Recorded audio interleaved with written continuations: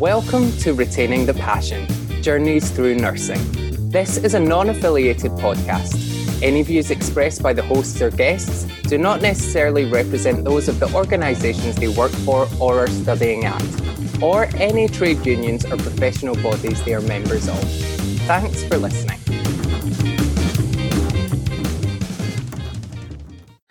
Claire, we're back. I've missed you. We've had a bit of an extended time between podcasts. I know, but for a good reason, Yes, so this podcast, we haven't been coming out fortnightly for this one. This one has been 3 weeks, but we very specifically wanted this to come out on International Sepsis Day, today, the 13th of September, which is also part of September as Sepsis Awareness Month. And we've got 3 amazing guests speaking to us this week about sepsis. But just very quickly first, our usual feature. Claire, what was your first time for everything this week?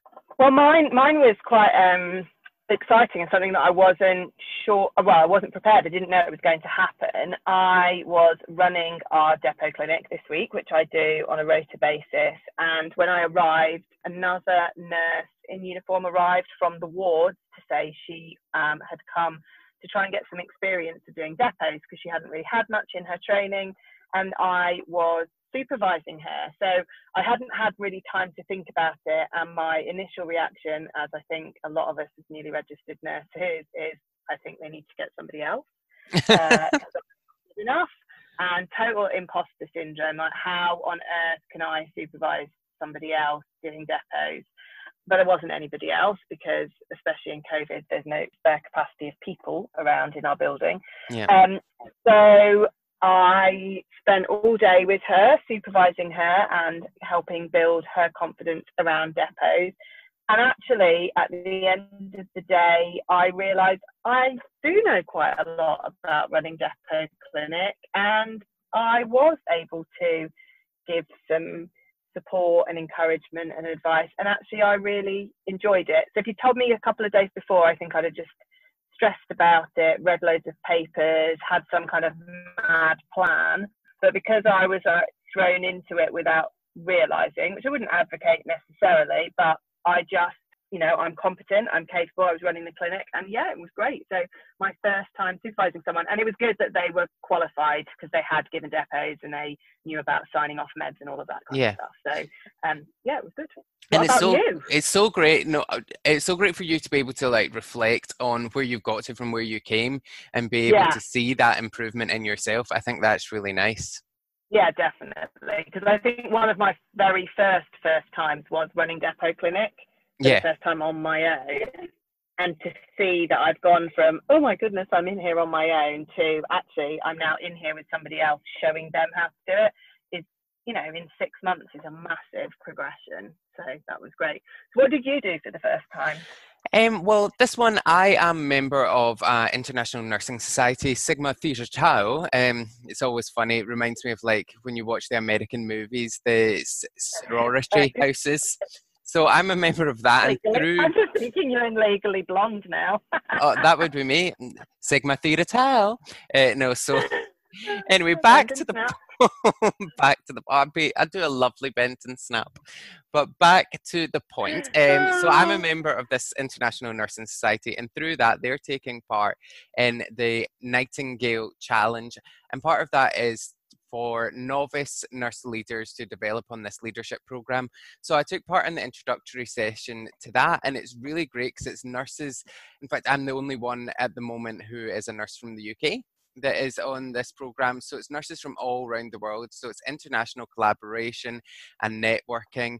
And part of the program I'm really excited about is we get put with a mentor that helps, it kind of ties on, the last podcast episode ties on to career progression. And how to help manage get you where you want to get to. So I'm very excited to see what comes of that. So I felt very international this week.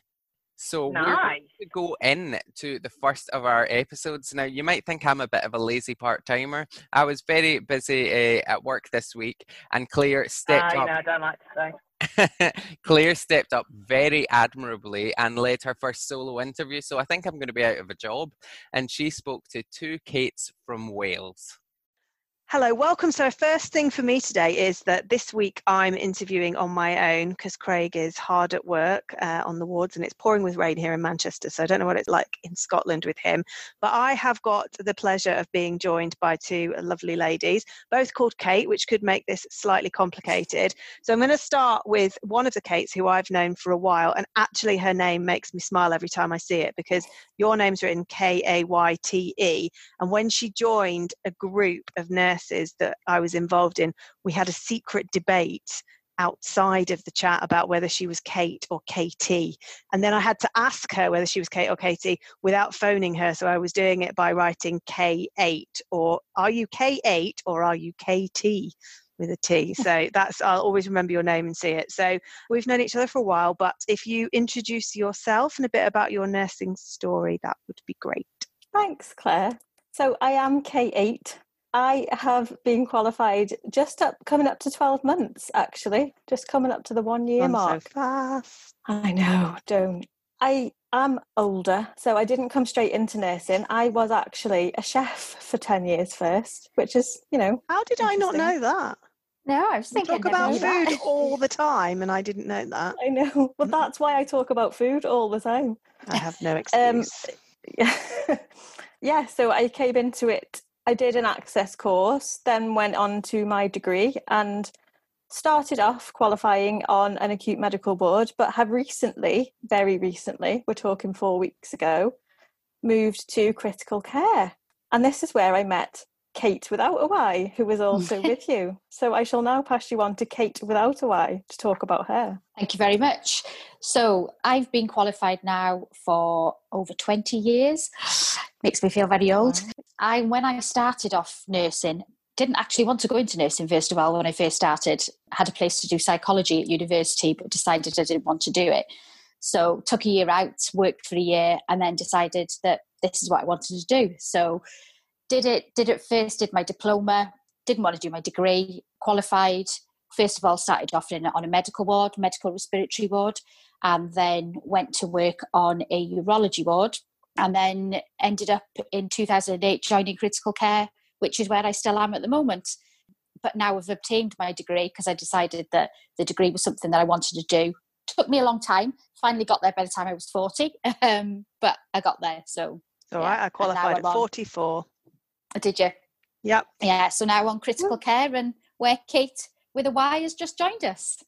And Kate, why you're very shy in your accomplishments, because the things that she hasn't told you that I'm going to tell you is that she was runner-up in the RCN Welsh Student Nurse of the Year last year. No, she never told us that. She is. Well done, you. Oh, good. I like this. And she's really involved. I'm actually bright red.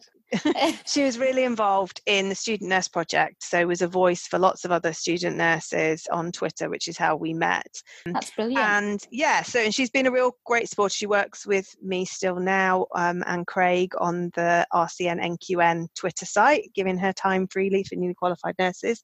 And she actually was the one who approached me and said, you've got to do an episode with Kate that I work with. She's really inspiring. And it's all about sepsis. And so I think it's a really interesting topic and a little bit different than some of the other podcasts we've done.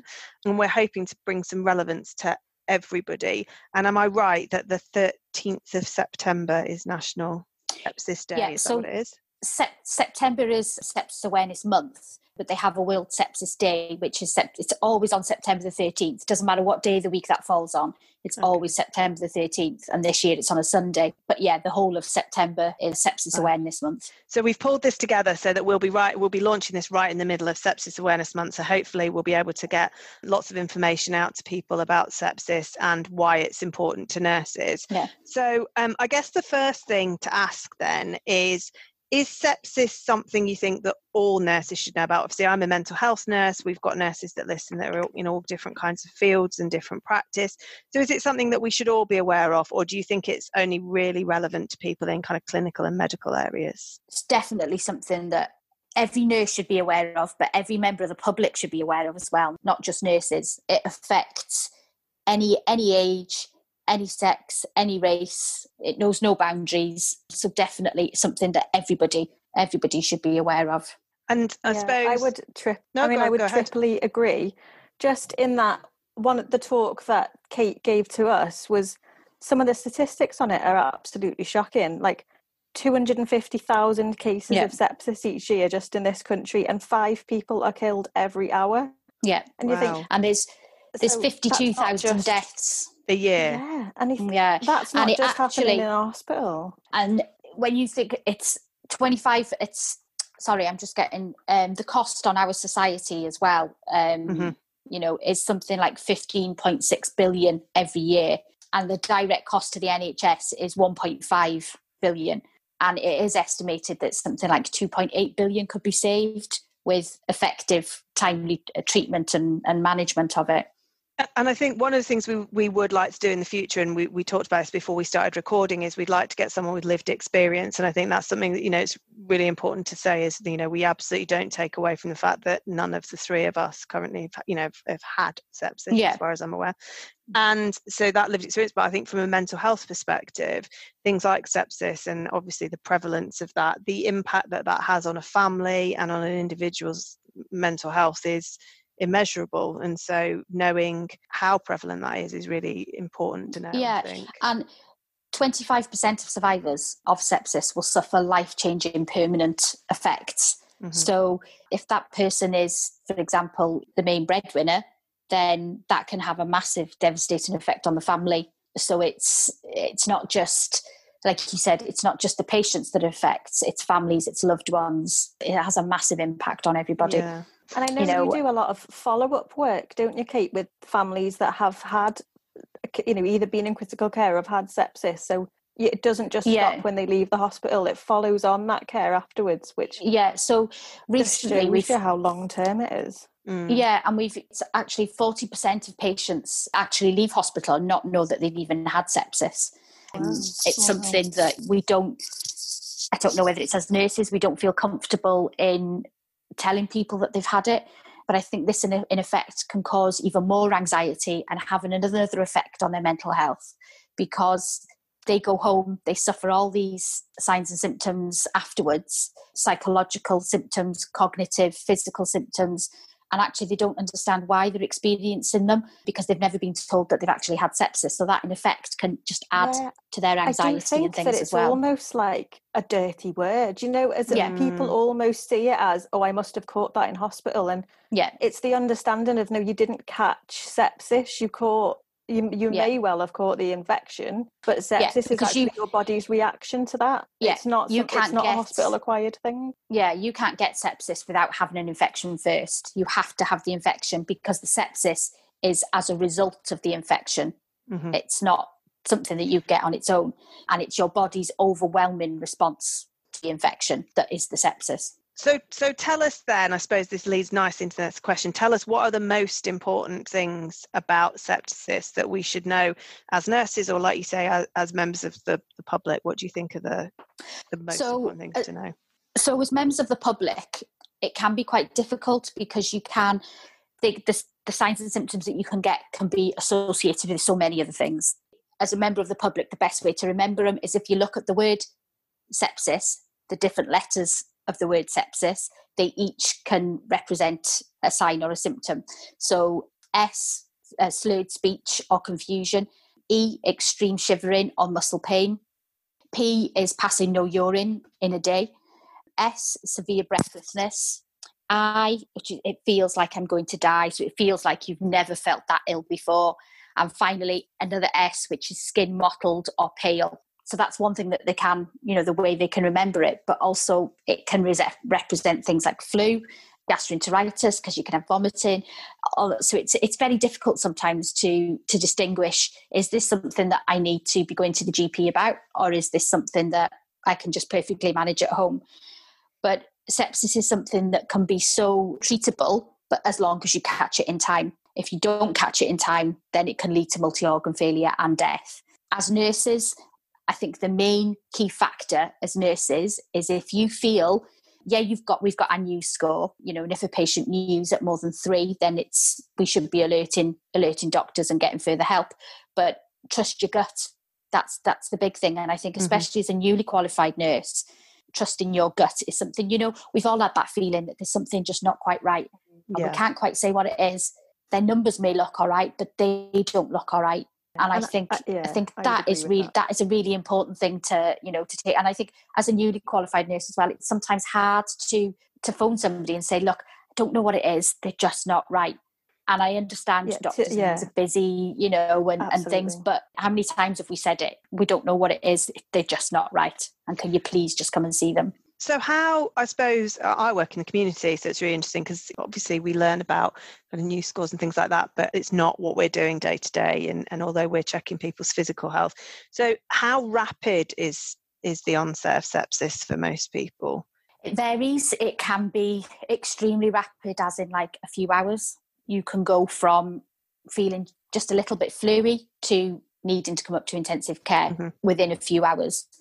For other people, it can be a bit more of a slower progression, if you like. I'd say that the people of around, I suppose, the 20s, 30s, 40s, 50s, that kind of generation, it can be a longer process, whereas because they can compensate a lot longer, whereas your elderly and your younger people, they can't compensate for as long and they fall off their perch, if you like, a lot quicker than what perhaps a more middle-aged person would. Does the infection, where the infection originated, does that make any difference to what the sepsis looks like ongoing, or? Not really, because it can be caused by any infection, because by viral, fungal, or a bacterial infection. It can be something like a small scratch that you get in the garden from, pruning your roses or whatever, to something more major like an abdominal sepsis or something like that, from a perforated bowel or something like that.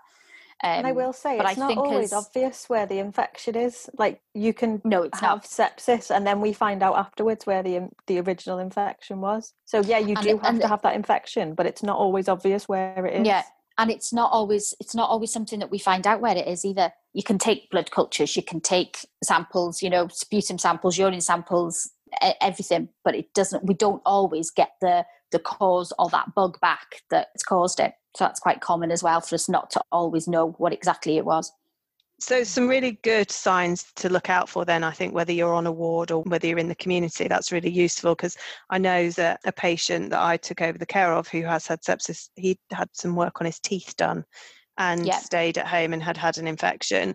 But actually it was a mental health nurse that took him into hospital because he wasn't particularly good at recognising his own signs and symptoms, and that they went in and recognised there was something wrong. So I think it's really useful to have that information for everybody across the board. What's the treatment then? So for sepsis, we've got the Sepsis 6, which is just basically it's a group of strategies, if you like, which are put in place in order to control the source of infection, measure and restore your circulation and oxygen delivery, hopefully. So you've got the way Kate with a Y will be able to help me with this as well. The way we explain to people to remember it, 3 in, 3 out, So I don't know if you want to go ahead and you want to say what they are? No, because I'm on the spot now. I'm going to forget them. Go on, we'll do it together then. Yeah, so you give fluids, antibiotics, catheterize, take bloods, check blood cultures, including lactate, and there's always the 6th oxygen. One. But they don't always need oxygen. Sometimes it's your target's at 94%. If you need it, oxygen, then give it. If you don't, but you don't always need it. But what's really important is if you can get the blood cultures before you give the antibiotics, because then you've got more chance of finding out what's caused it and what's caused the sepsis. But going back a little bit to what you said about community nurses and things, looking out for signs and symptoms, because obviously you can't measure lactates, you can't do all the things that we can do in hospital, but your things like your temperatures, it doesn't always have to be a high temperature, it can sometimes be a low temperature as well. Things like your respiratory rate, because that can be one of the first signs that your patient's deteriorating. So look out for that. And it's one of the simplest things that we do as nurses, but we don't always take into account of what it can tell us about a patient. So that's one of the first things that you can look for. You can, that's something that we can all do. Yeah. You don't need any special equipment for that. So respiratory rate is one of your first signs that can be that your patient's deteriorating. Your heart rate is another one you can look for. If your heart rate is above 90, which is another one that we can all do. And if you suspect that they've got a source for infection, then seek that further help. like as a newly qualified, and I think in uni it gets taught into you, like, trust your gut. And I remember thinking as a student, oh my God, the only thing my gut can tell you is when it's hungry. But actually, you do have a gut instinct. And like you were saying, it is something simple, like their resps are up, or this just isn't the same person I was looking after yesterday. And I've got it wrong. Like, I've put the fast positive out for people, and it's been sepsis because it's the slurred speech that I've noticed. But you will never get into trouble for escalating something and ruling it out. And you will never get into trouble for saying there's something wrong with this patient. Doctors are so busy, and I completely appreciate that. But you've just escalate it. You will never get into trouble for saying there's something wrong with it. And I think the thing is as well, we're the ones that are with that patient. We're the ones that have seen that patient possibly for 2-3 days on the run. And we're the ones that know when that's not right and they've changed. There's something different about them. And as Kate said, you'd never get into trouble for saying, I think this patient may have sepsis.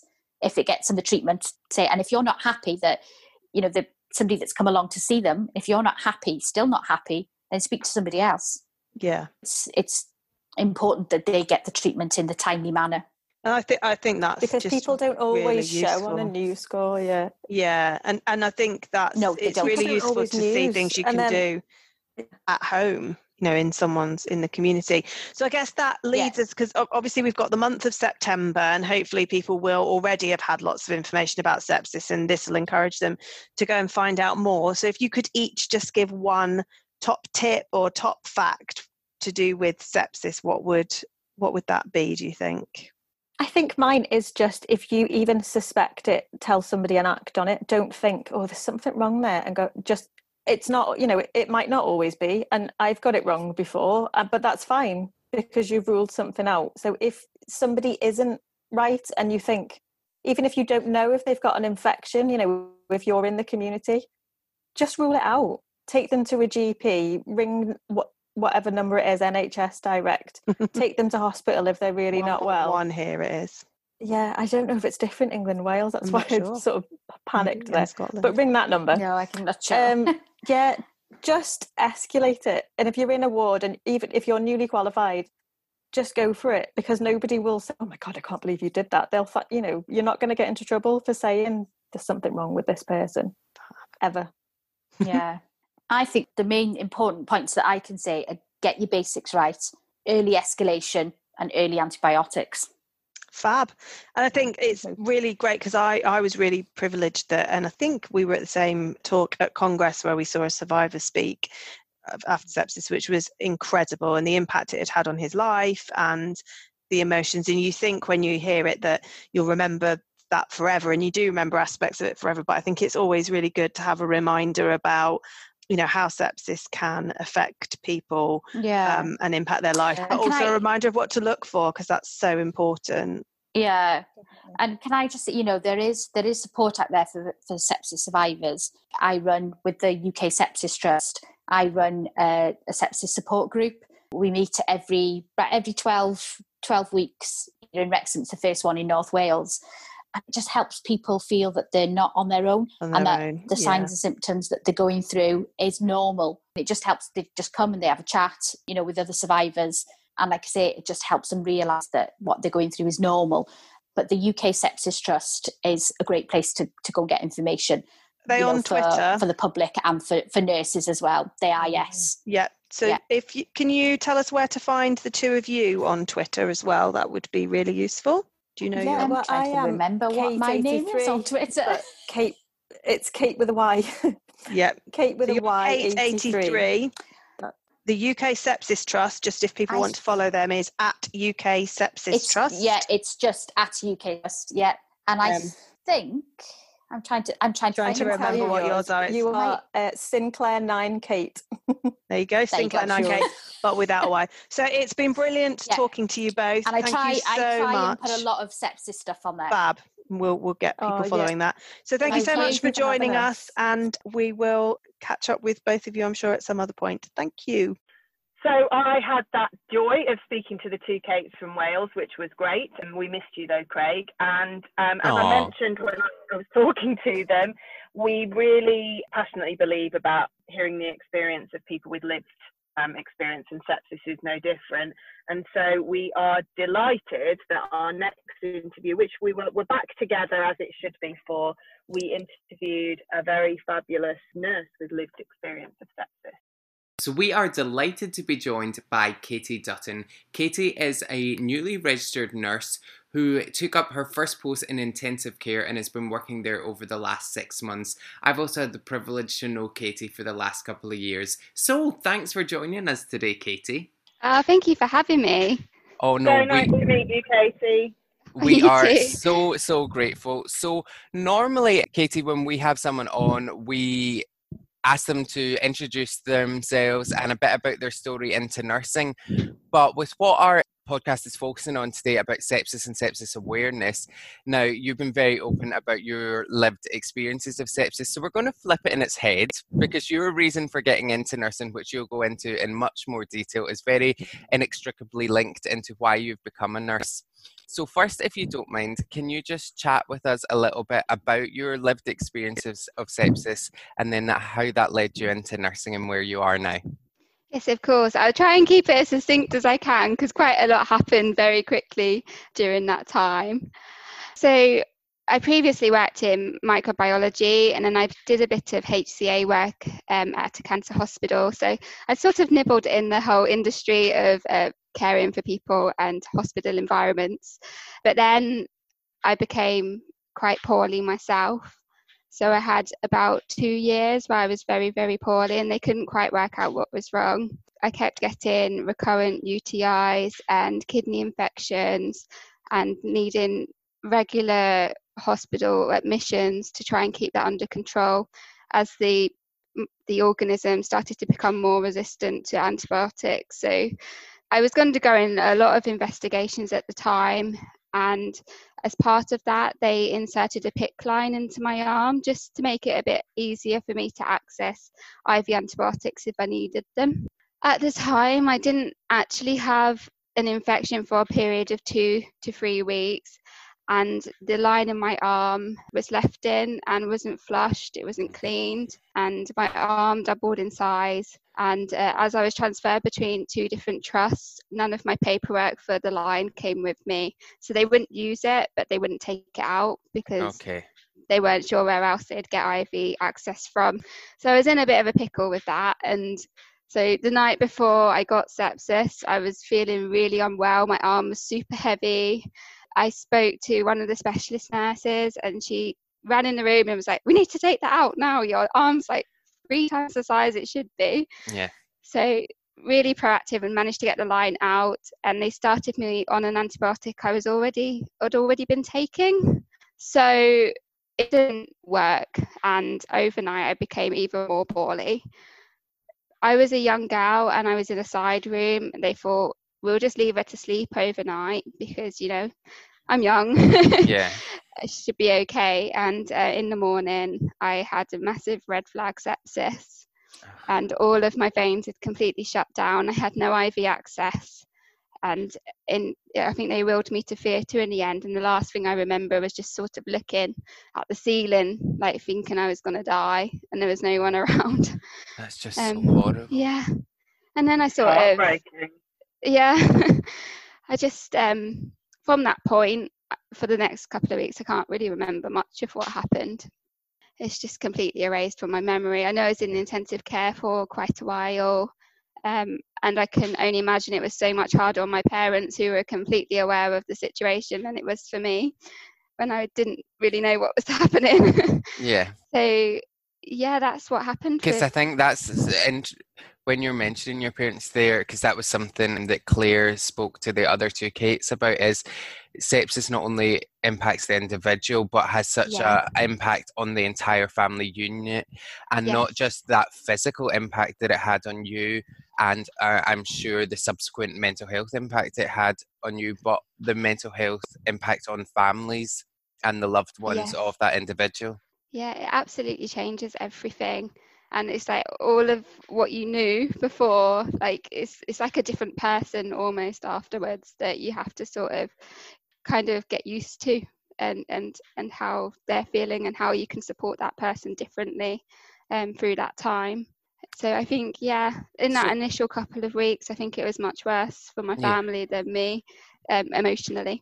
Yeah. So what would you say, as someone who lived with it, if we've got anyone listening who gets ill and thinks they might be getting sepsis or has symptoms, what was it you really felt like, having lived through it? What were the sort of signs? Now you know what it was that you think might have been sepsis that people could look out for. Yeah, I think that period in the morning before I lost consciousness and don't remember anything, I felt very, very cold and shivery. I felt like my arm was on fire and the rest of my body was like in ice. It was the weirdest experience. On top of that, I felt incredibly sick and nauseous. And then I just had this feeling of impending doom, like something really bad was happening, which I know happens quite a lot to people suffering from sepsis. And I think it's a symptom that as nurses we should really respond to, even if news scores are okay. Like, is our patient saying something's really wrong? Yeah. And that's really interesting, because you're really clear about where your infection started in your PICC line. But when I was talking to the two Kates, some people won't know, and it's those things that they need to pay attention to. And they were saying that they sometimes never know where the initial infection is. Yeah, absolutely. And I think that's so important. I think part of the Sepsis 6 now is to source control. So what can we do to try and find out where this infection has come from? Should we be doing urinalysis? Should we be, doctors be ordering a chest x-ray? Things like that, so we can try and get to the bottom of things. But if not, the blood cultures should hopefully give us an idea as well as to what infection's happening. So your experience, while it was obviously horrific for you to go through, turned on its head, and you are a truly inspirational young woman, Katie. So how did you take what you went through and get to where you are now? Well, as part of my recovery, I had to have major reconstruction on my urinary tract to fix the underlying problem. So this was about 6 to 7 months after the sepsis happened. And I spent another 2 weeks in intensive care after that. And whilst I was in intensive care, I had this one nurse who looked after me quite a lot, obviously in between our days off, when we get them. We occasionally get those. Yeah, so she spent an awful lot of time with me, and it was the 2 weeks before Christmas, and I remember her encouraging me and pushing me, and at times thinking, why are you doing this? Getting me out of bed and just really, really motivating me to get up and try and walk and get better. And without her, I don't know what I would have done. She was so supportive. And even after I left intensive care on Christmas Day, she came and brought me a Christmas card on the ward and some jelly beans, and I'll always remember that. And I thought, that's what being an intensive care nurse is all about, going that extra mile and really treating that person as if they're a person, and what they're going through, and emotionally supporting them the best you can. Because whilst a lot of people are sedated in intensive care, we don't know how much they remember. So it's just important to constantly have that communication. From that's what inspired my career. So in the recovery from my operation, I decided I was going to do my access to nursing. So I Googled from my hospital bed, how do I become a nurse? And I went through the distance learning centre and did all of my modules pretty much either in my hospital bed or my bed at home whilst I recovered from this big operation. So I think a year later I started at university. That is incredible. It's just such an inspiration, Katie. And you've been very, very humble. Katie has done a lot of incredible work while you were a student nurse and won several awards based on a lot of the work that you have done around sepsis. Do you want to talk to us a little bit about that? Oh yeah, I feel very, very lucky to have got any sort of award really for the work I've done, and most of it just come out of complete passion for wanting to improve sepsis education. I think when I was at uni, we had a brilliant 2-hour session on sepsis. It was all about the pathophysiology and the science behind sepsis, but it wasn't engaging enough I felt it wasn't engaging enough for students to understand why we need to know this. And really understand, okay, so this is the physiology of sepsis, but we're learning this because this is why it's so important. These are the facts, these are the statistics. So I just felt like there needed to be a day where we incorporated all of that.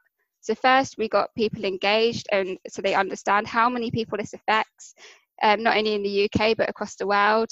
And then from there, they will understand how important it is to know this stuff about the sepsis 6 and the pathophysiology. And it worked really, really well. And I was so happy. I had the support of the UK Sepsis Trust. They came to the second day, which was brilliant. And then the critical care outreach team came from our local hospital to talk about actually how do we approach this when we're in practice. And the students just found it, so much more practical, so much more easy to understand, and really got something from it.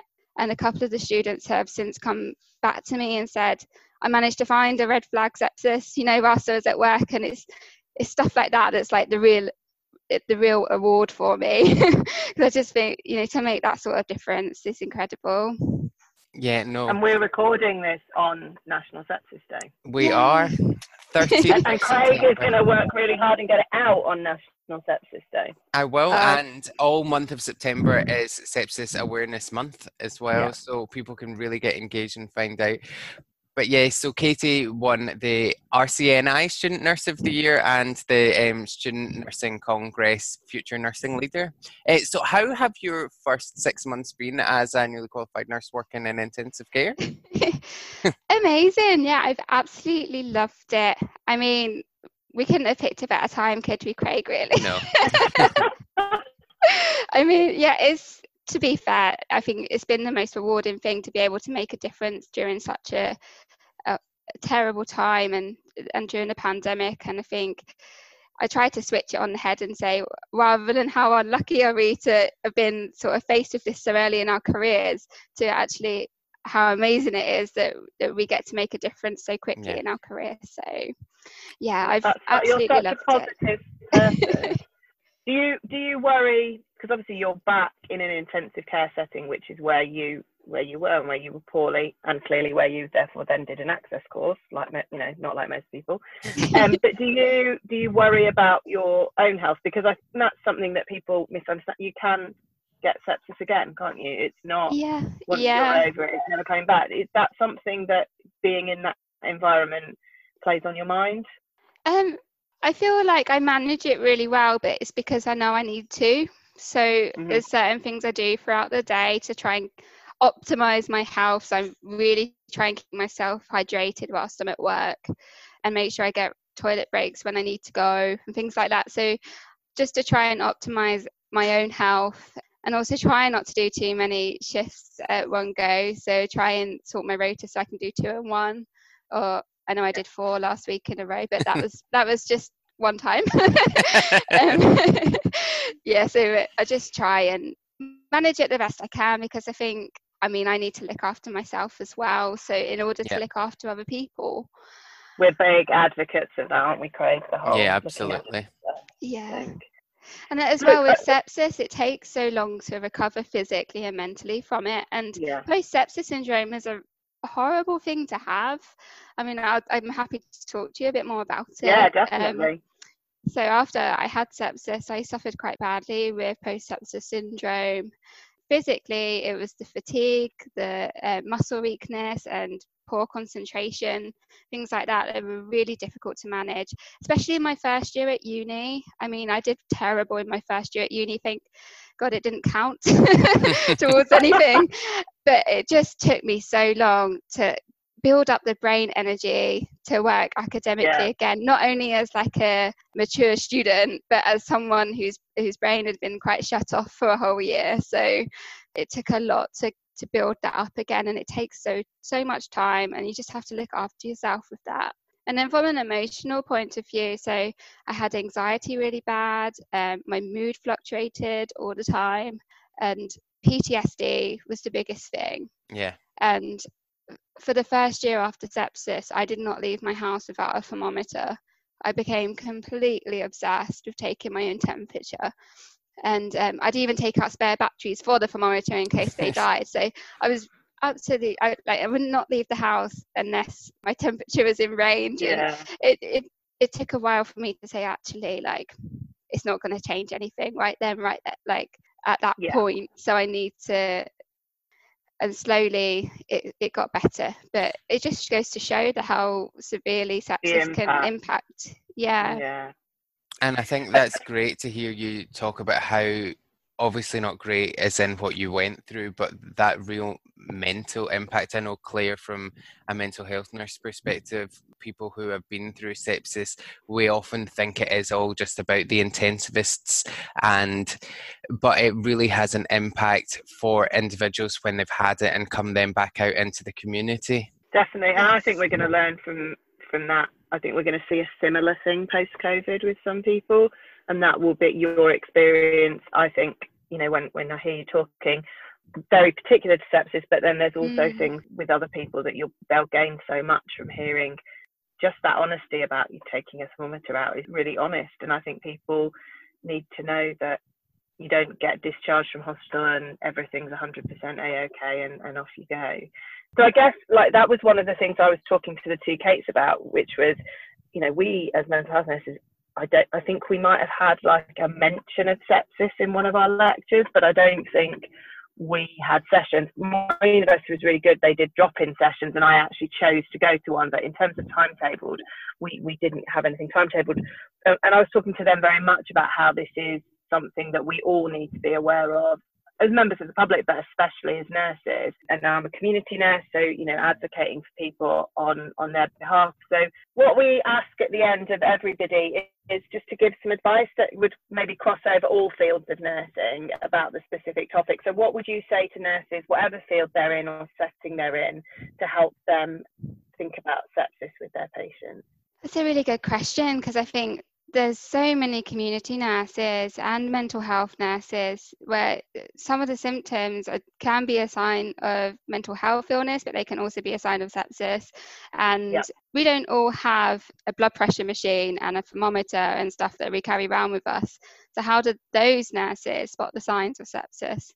And I don't know if you know the acronym for sepsis. So S standing for slurred speech, E for extreme pain and shivering, P for not pass any urine in a day, S for severe breathlessness, I for I feel like I'm going to die, and S again for skin mottled and discoloured.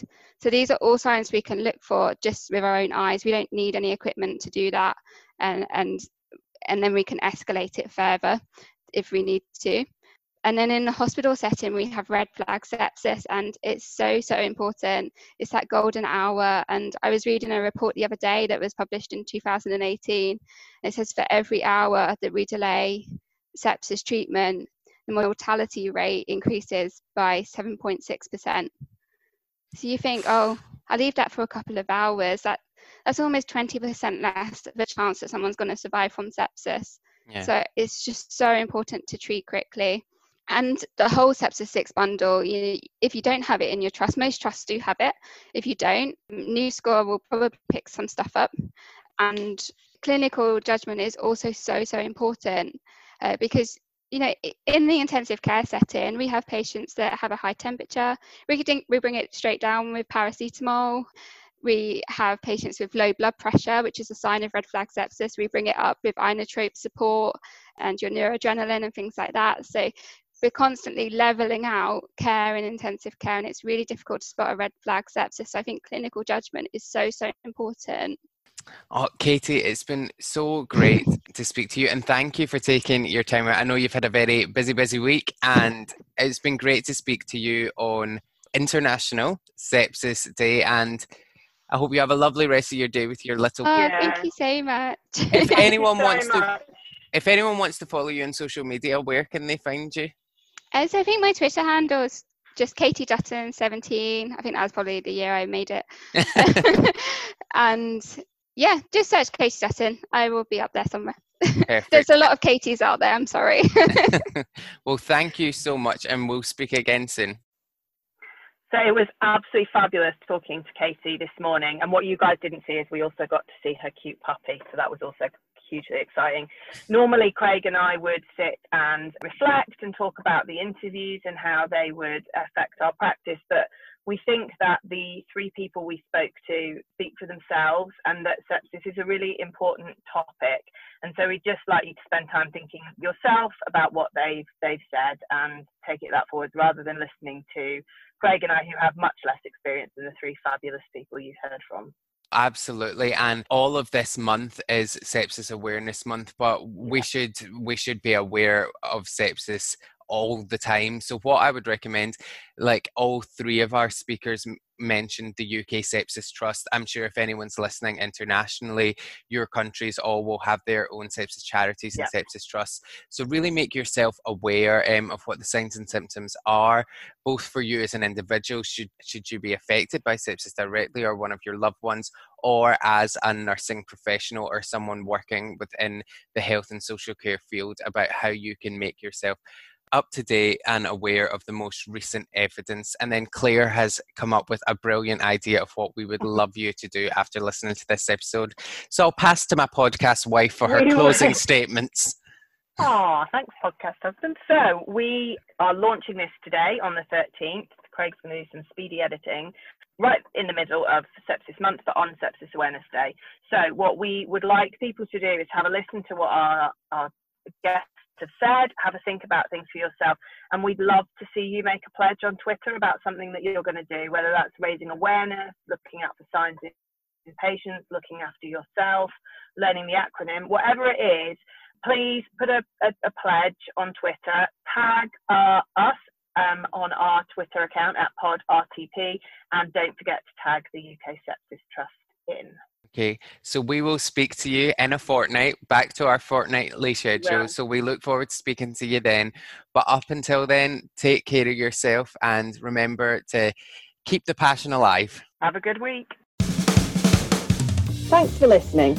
To make sure you stay up to date with our latest podcast, subscribe to Retaining the Passion on your usual podcast provider.